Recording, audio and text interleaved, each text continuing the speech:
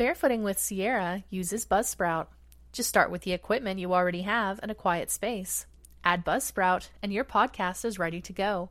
You'll get a great-looking podcast website, audio players that you can drop into other websites, detailed analytics to show how people are listening, tools to promote your episodes, and more. Podcasting isn't hard when you have the right partners. Following the link in the show notes lets Buzzsprout know that I sent you, gets you a $20 Amazon gift card if you sign up for a paid plan, and helps support the show. The team at Buzzsprout is passionate about helping you succeed. Join over 100,000 podcasters already using Buzzsprout and get your message out to the world. Hello and welcome to episode 57 of Barefooting with Sierra. This podcast is recorded on Treaty 6 territory, the traditional and ancestral land of the Cree, Dene, Blackfoot, Ojibwe, Nakota Sioux, and others for time immemorial. I also would like to acknowledge that this land is home to the Métis Nation of Alberta and that I am a settler on this land. My name is Sierra Larson, better known as Barefoot Sierra. I'm a novelist, comic creator, and independent journalist. I use they/them pronouns, and I have been living without shoes since 2010. I created this podcast to keep my audiences in touch with all of my projects, to talk about things I care about, and to interact with the awesome people in my various professional networks. I break this podcast up into 4 parts: novels, comics, journalism, and barefooting, each representing a different aspect of my professional life. In this episode, I interviewed William Hinze, author of A Fire for Christmas. Let's get started. First up, novels. I finally have a release date for the final installment in my Red 72 series. It will come out on June 21st. Cue the fake air horn noises. Pew pew pew pew pew pew. If you haven't read the first 3 books in my Red 72 series, Red 72, Red 72 Genesis, and Red 72 Exodus, you can find them on Amazon. And now for my interview with William Hinze. Hi, Will. Thanks so much for joining me on the show. Can you please tell the listeners a little about yourself and where you're from? Sure. Yeah, I'm William R. Hinze. I'm the author of Without Expiration, which recently won the American Fiction Award, and the upcoming anthology A Fire for Christmas, which is a satirical, slightly deranged anthology of Christmas stories. So, and let's see where I'm from. So I'm actually from West Virginia. I was born in Morgantown, West Virginia, but now I've lived in Southern California 35 plus years now. So LA area kid with West Virginia sentiments. So love it. Yeah. So what kind of prompted you to write A Fire for Christmas? You said it's satirical. We've been through this crazy last year and a half, 2 years. What got you started on this thought process?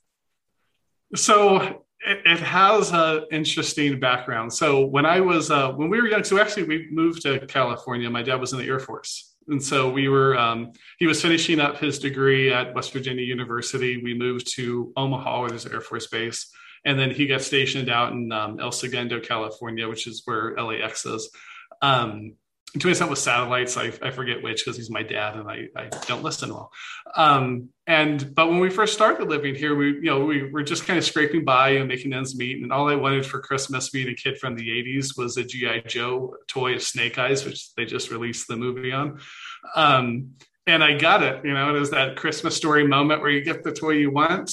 And then something very unfortunate happens with my brother. I don't want to say exactly because it'll ruin the story. But because of that incident with my deranged older brother, I wrote a short story about it. And that's all it was for years. And it was during the pandemic, kind of sitting around, like all the quarantine, all these things going on. I decided I kind of just wanted to do something fun, write something satirical and just irrelevant and just have fun with it. And so it started off as it was going to be something really easy. I was going to take a couple months and just write a couple of short stories. And then I got this idea that it's 2 writers writing stories back and forth that met right before the pandemic. So they're writing these letters and they're sharing these stories, and they're all in the pandemic. That's why they're sharing letters and not meeting up. And it's causing all these difficulties, especially because they're old timey letters. Like the one guy, he thinks it's romantic and he won't send emails. And as they go, the stories kind of progress with their relationship and kind of became its own thing. And I wanted to have fun. I wanted it to not just be for people that love Christmas. I'm kind of a geek. The podcast listeners won't be able to see it, but I have a bar behind me, and the one thing that's there year round is the Scottish Santa with whiskey bottles. And so I just want to have fun with it, enjoy it, but then also make it, if you get tired of the Christmas season, it'll also be perfect, because then it's also poking fun at itself. That is super fascinating. I love the idea of two writers writing back and forth to each other. That is pretty hard to do well. So I'm sure you've done it well, but I can't wait to read it. Because yeah, I hope so. It is really challenging, because you have to think about how it's Jeff and Lourdes are the two writers, and I had to think, how would Jeff tell this story, and then still think through all of the elements of story, right? Like the theme and all of this, and how would Lourdes do it? And so I was thinking 2 months, and it ended up being a good 6 to 8 months to really nail it in, because and I like to write organically, so I like the stories kind of come and go where they want to go. And so I had to do one from the mindset of Lourdes, one from the mindset of Jeff, and then overarching, right, I'm influenced by it. So it was it was spinning my head quite a bit. So you more are just kind of a fly by the seat of your pants writer instead of planning ahead of time? Yeah. So you know what I do is, there's some people call it a zero draft. So I write it and just let the story come. And then I really look at it and try to look at it structurally, and go, okay, so this is maybe what's missing. This doesn't quite add up here. This needs more. Maybe I was a little fatigued when I was writing this. I need to work here. So I don't outline and just outline with bits. I write the story. Most of the dialogue things kind of come through. The characters come through, and then I really piece through. And I think of it like sculpting. You get like a piece of clay, and that first pass, I'm just making some form of a person or whatever that form might be. And then I'm really trying to get in what's the expression, what's the meaning, and all of that later. That is fascinating to just see where it kind of goes from the beginning. I've not had success myself doing that. I tend to just end up with a bunch of threads that are tangled and go nowhere. So the fact that you are able to actually make story out of that is just mind-blowing to me. I am a very structured outliner. Sure.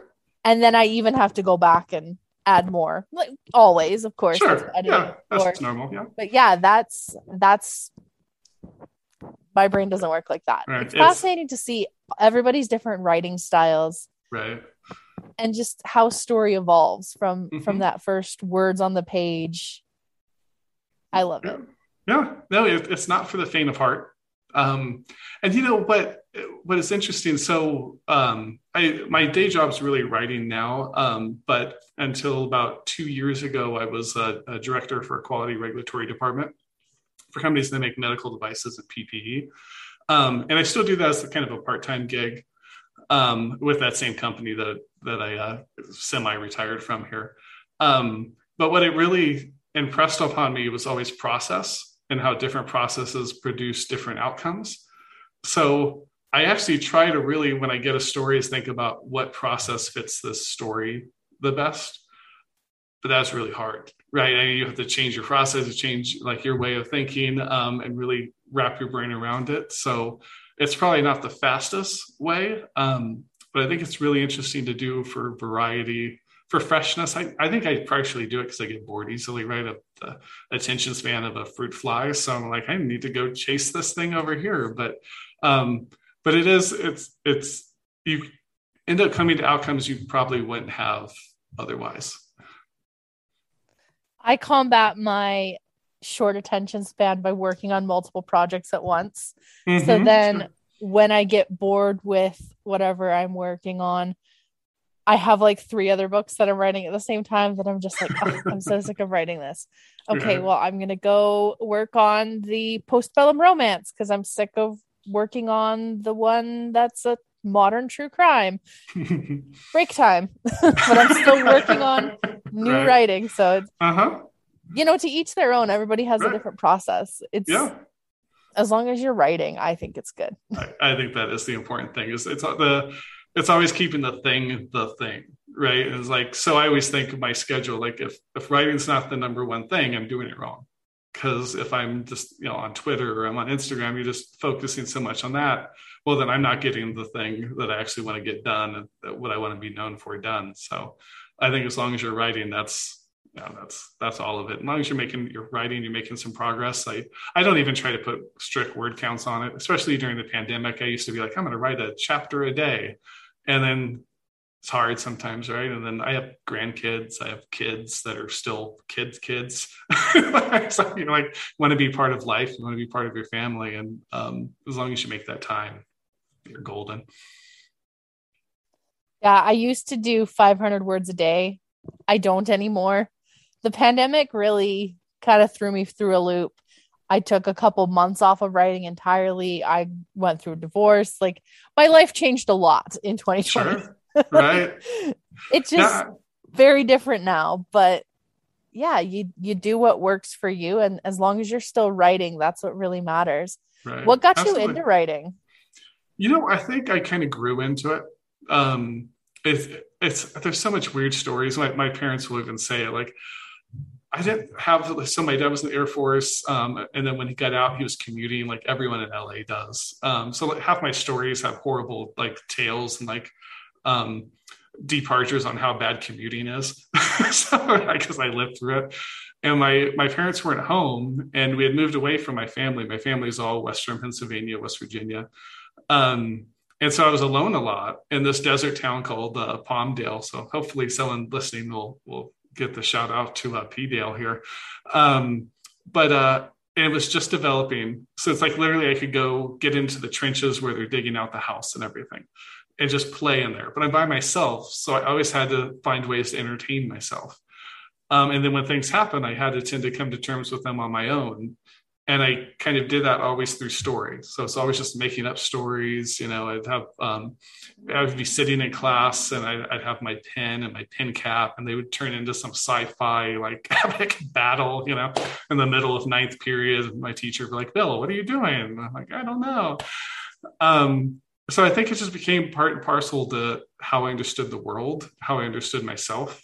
It was always that narrative. What's the story behind it? How can I, make sense of everything around me? I think a lot of the stories in Without Expiration, the subtitle is a personal anthology, is the stories really aren't, some of them maybe happen were inspired by things that really happened to me or events that I witnessed, but most of them are personal because I was grappling with something. I was grappling with mortality and a lot of those stories in particular. And that's how I made sense of it for myself, was the story. So it just became, I get really moody when I'm not writing. But like you, the pandemic, right? It was hard. It was hard on everyone. And it's funny, you think for writers, it's hey, just stay inside and write. It's easy, but nah, right? It's hard on everyone. And there was a period there where I just couldn't get the words out. It felt hard and beyond hard where you just need to push through, just depressing, right? It's just, you're there and you're zoning out. And I think that's what kind of led me to A Fire for Christmas. Actually, it was that I need something that's going to take me out of this, but still kind of acknowledge it, because the letters are kind of acknowledging it. But I have these complete diversions where it's this magical coal train streaming through, or a satire of Hallmark movies. And it was able to completely separate from it and still make sense of it for myself. Do you still remember the first story you wrote, or what's the earliest story you can remember writing? So the earliest story I remember writing, there was probably, like most writers, 97 half-written ones, right? It was start off and you write 4 paragraphs and you're very happy, and then you don't go anywhere with it. The very first one I really remember finishing is a story called Flying, which actually ended up getting published in a little literary journal 2005-ish. And it's actually the closing story of Without Expiration. And it was kind of based on me, my father and I. He's a pilot, not a commercial pilot. The dad in the story is a commercial pilot, but he was a pilot in the Air Force. And then he still has a he's going to kill me if he listens to this. I think a Cessna, I don't know, something that fits 4 people, has a little propeller. And he was always working. So, we just didn't have the closest kind of father-son relationship. And there's that natural rebellion, right? Do your own thing. So there was that difficult high school, right after high school years. And it was, and they would just go to play paintball to try to reconnect, and some things happened from there.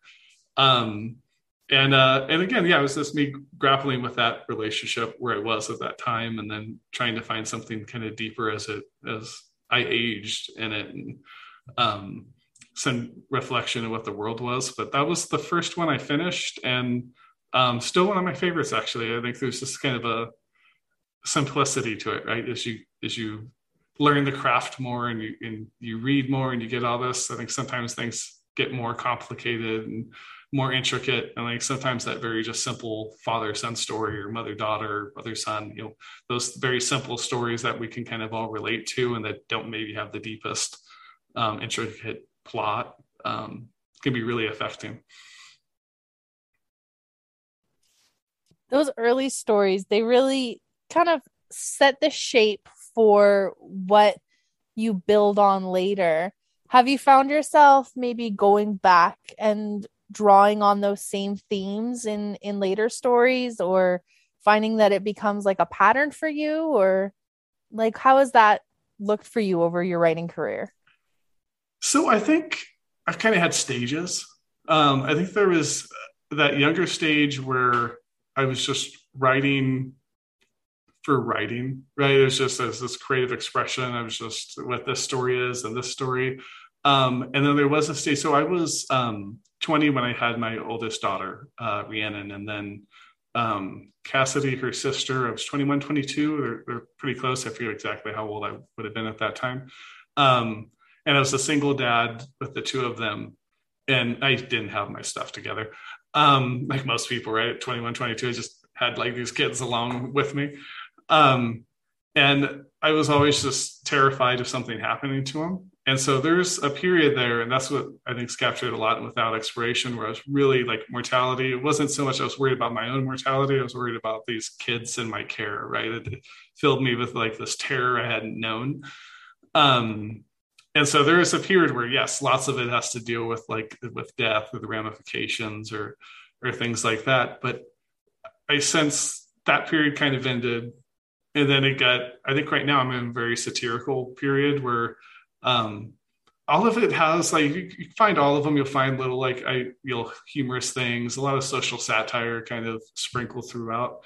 But now I think I'm in a maybe, I don't necessarily want to say healthier, although I'm sure I'm a little healthier than I was before, but in a stage where I feel like I can kind of explore the world with more of a zeal and more of a openness and more positivity than maybe before, where I was exploring it and maybe more of a place of fear.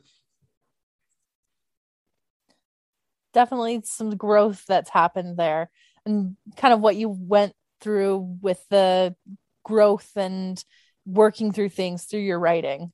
Mm-hmm. Yeah, it's like the best therapist.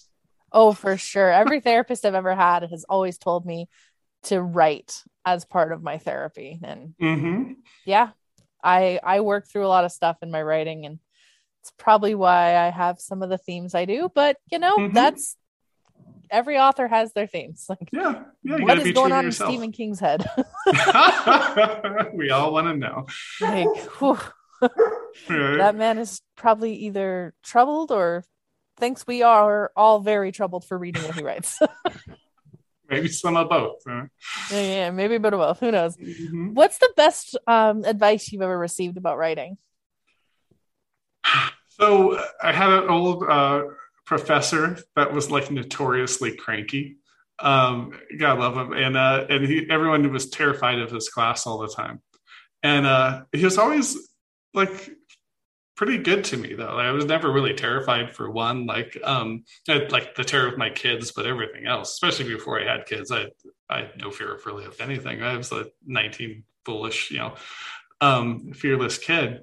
But he had told me one time when I'd written a story, and I'd put something in, and I even forget what it was. The story's long obliterated, but I'd put some reference or some allusion in there. And he went, "Oh, I didn't really get that." And I explained it, and he looked back at it and went, "Oh, okay, I get it." I'm like, "Yeah, maybe I should make it more clear." Maybe he was like, "No, you don't always, like, you're not going to please every reader. And you don't need to. You need to go at it, be bold with it, make sure it makes, you know what the answer is, and then go forth. Because some readers might get it, some might not, but trust that more will than don't. And if you're a good enough writer, you're going to do it. If you're not a good enough writer, you're not going to. And you need to improve, or you need to figure it out from there." So it really kind of gave me that sense of, okay, you can't, like, not that critique groups and things can't be positive.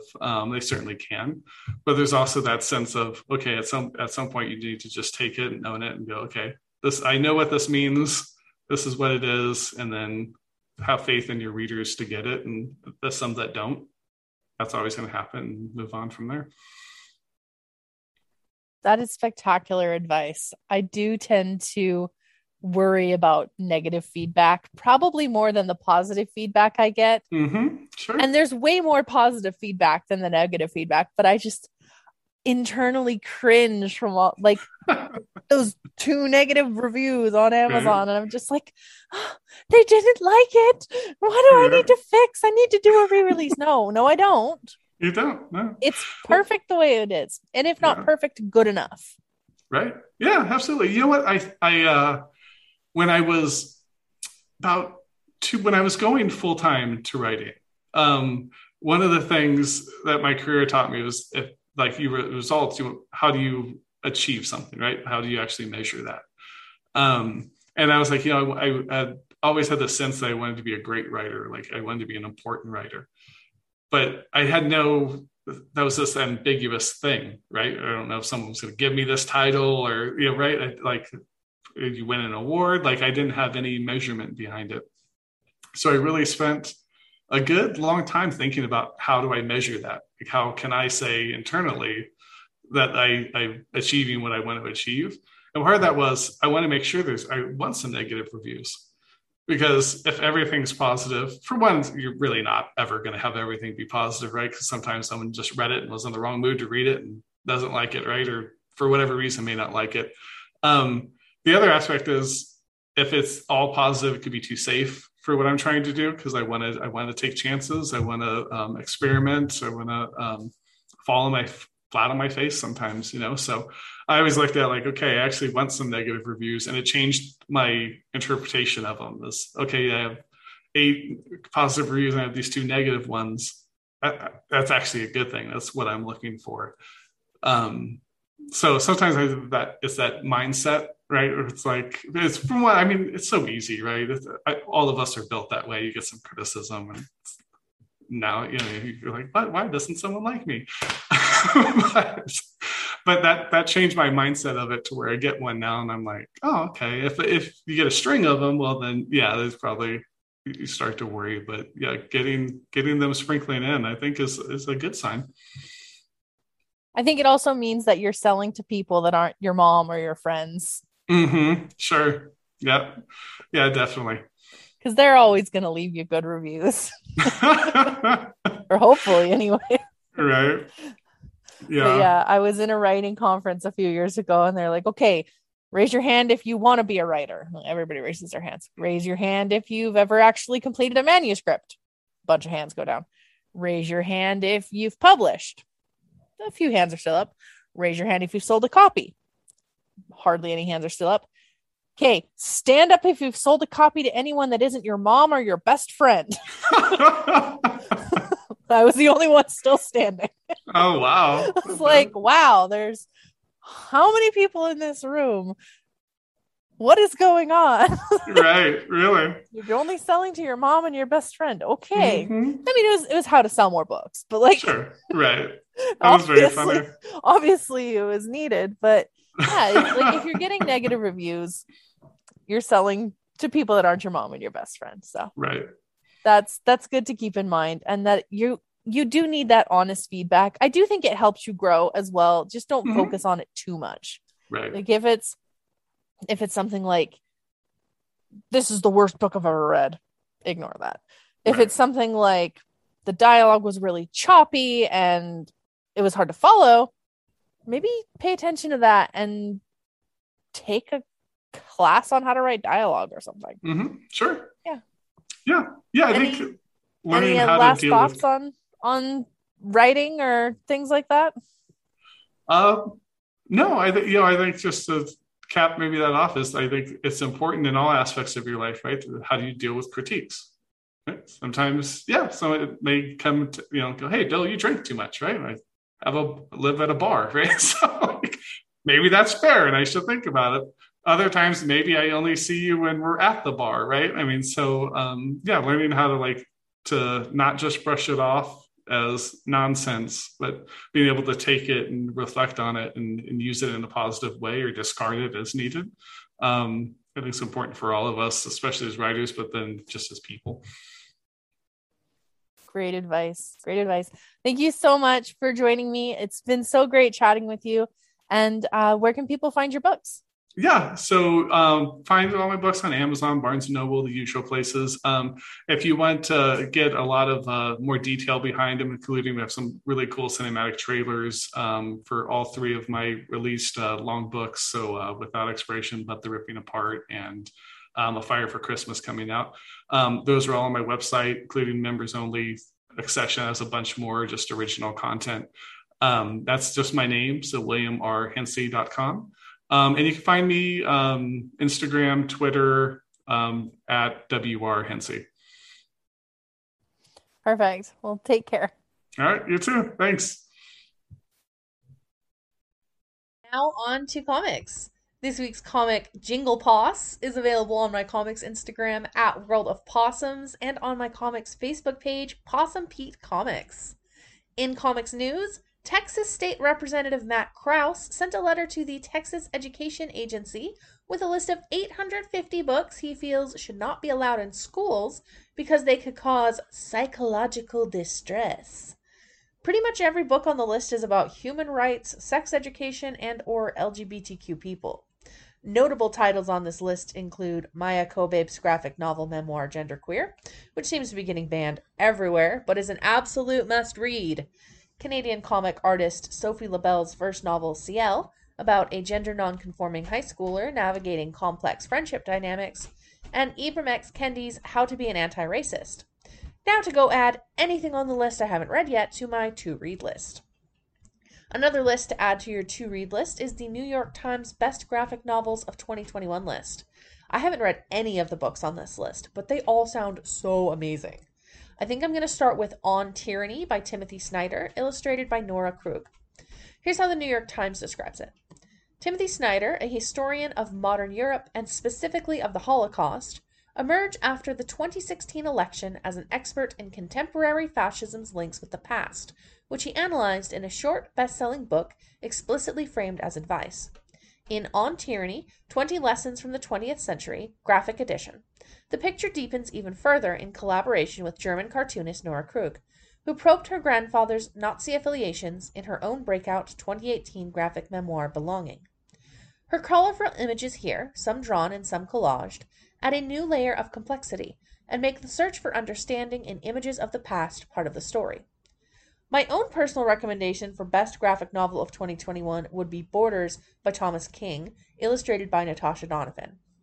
And not just because I had her on as a guest a few episodes ago, or because it takes place near where I was born and she drew my favorite mountain in one of her illustrations. Borders looks at Indigenous sovereignty in a way most people don't see, at the border crossing between Montana and Alberta.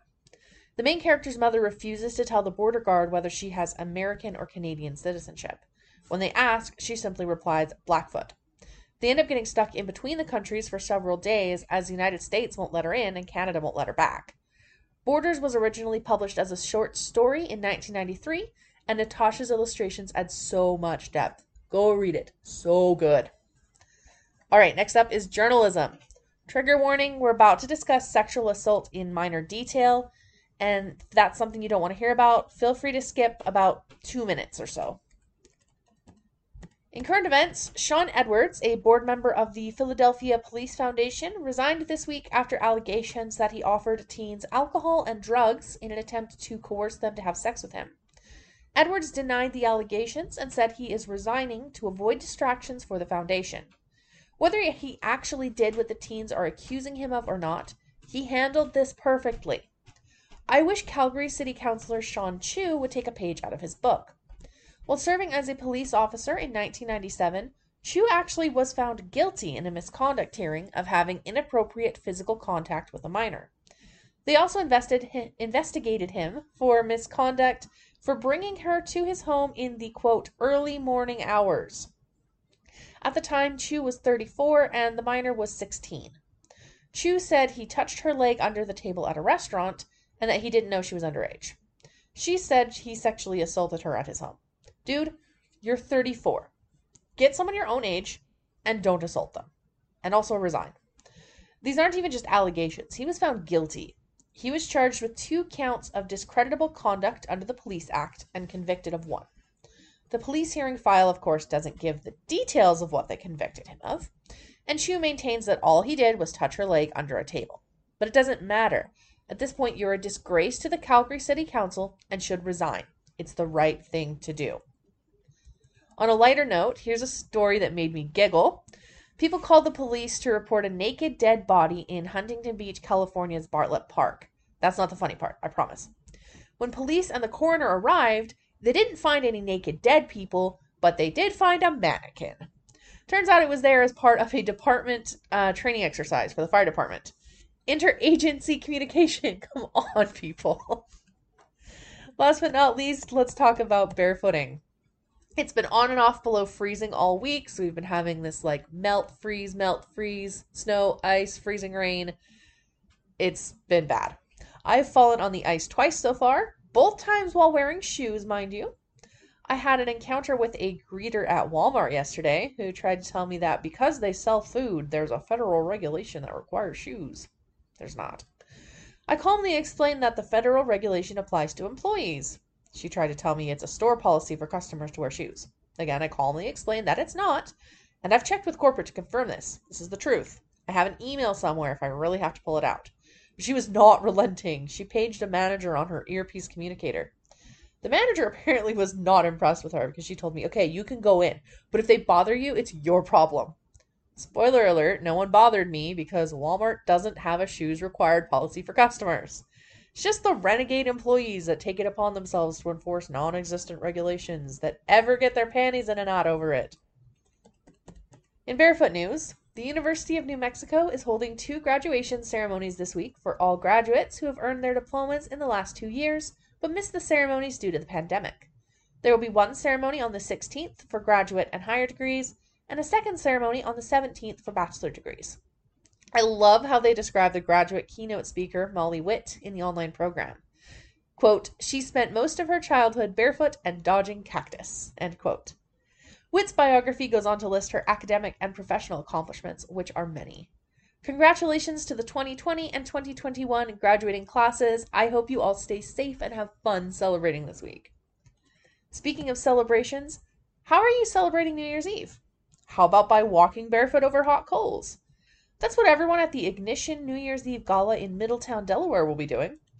The Facebook page for the event says, say hello to the new year by breaking through your fears, limiting beliefs, and anything that holds you back. What is a fire walk? It's more than just walking barefoot across 1200-degree coals. Fire walking is an ancient ritual that has existed for thousands of years to demonstrate courage, faith, and strength. It can be traced back as far as ancient Roman and beyond, and it can be seen on every continent of the world. The power of the mind-body connection experience will transform how you view any obstacle, any barrier, or any challenge that the future may hold. You have a choice to conserve, expend, consume, and restore your energy every day. Live life with purpose. Live life fully. Crush your limiting beliefs and join us for the theme of Step into Your Power for the 6-hour transformational event. I have nothing but awe for people who firewalk. Same for people who do the New Year's Day polar bear plunge, where you cut a hole in the ice and jump in the freezing water. I like to be comfortable, and neither of those sound comfortable. I can walk on snow and hot asphalt no problem though, so maybe it wouldn't be so bad. Am I chicken for not wanting to firewalk? Maybe. If you're planning on doing this, please, please, please reach out to me for an interview. I would love to have you on the show. That's all for this week's episode. I will be back probably in a few days. I'm still catching up from that 3-week-long depressive episode. So I'll be back in a few days with an interview with Megan Rogers, author of Rosie the Reindeer. Thanks so much for listening in. If you have any questions or comments, you can send them to sierrathebarefootgirl@gmail.com. Thank you to Legion X for my intro and outro music. You can find me on Twitter @SierraBarefoot, on TikTok @SierraIsBarefoot, on Instagram @SierraTheBarefoot. All of my books are available on Amazon and on my website sierrathebarefootgirl.com. My Patreon is patreon.com/PossumPete. Don't forget to rate, review, and subscribe to this podcast wherever you're listening. Until next time, this has been Barefooting with Sierra.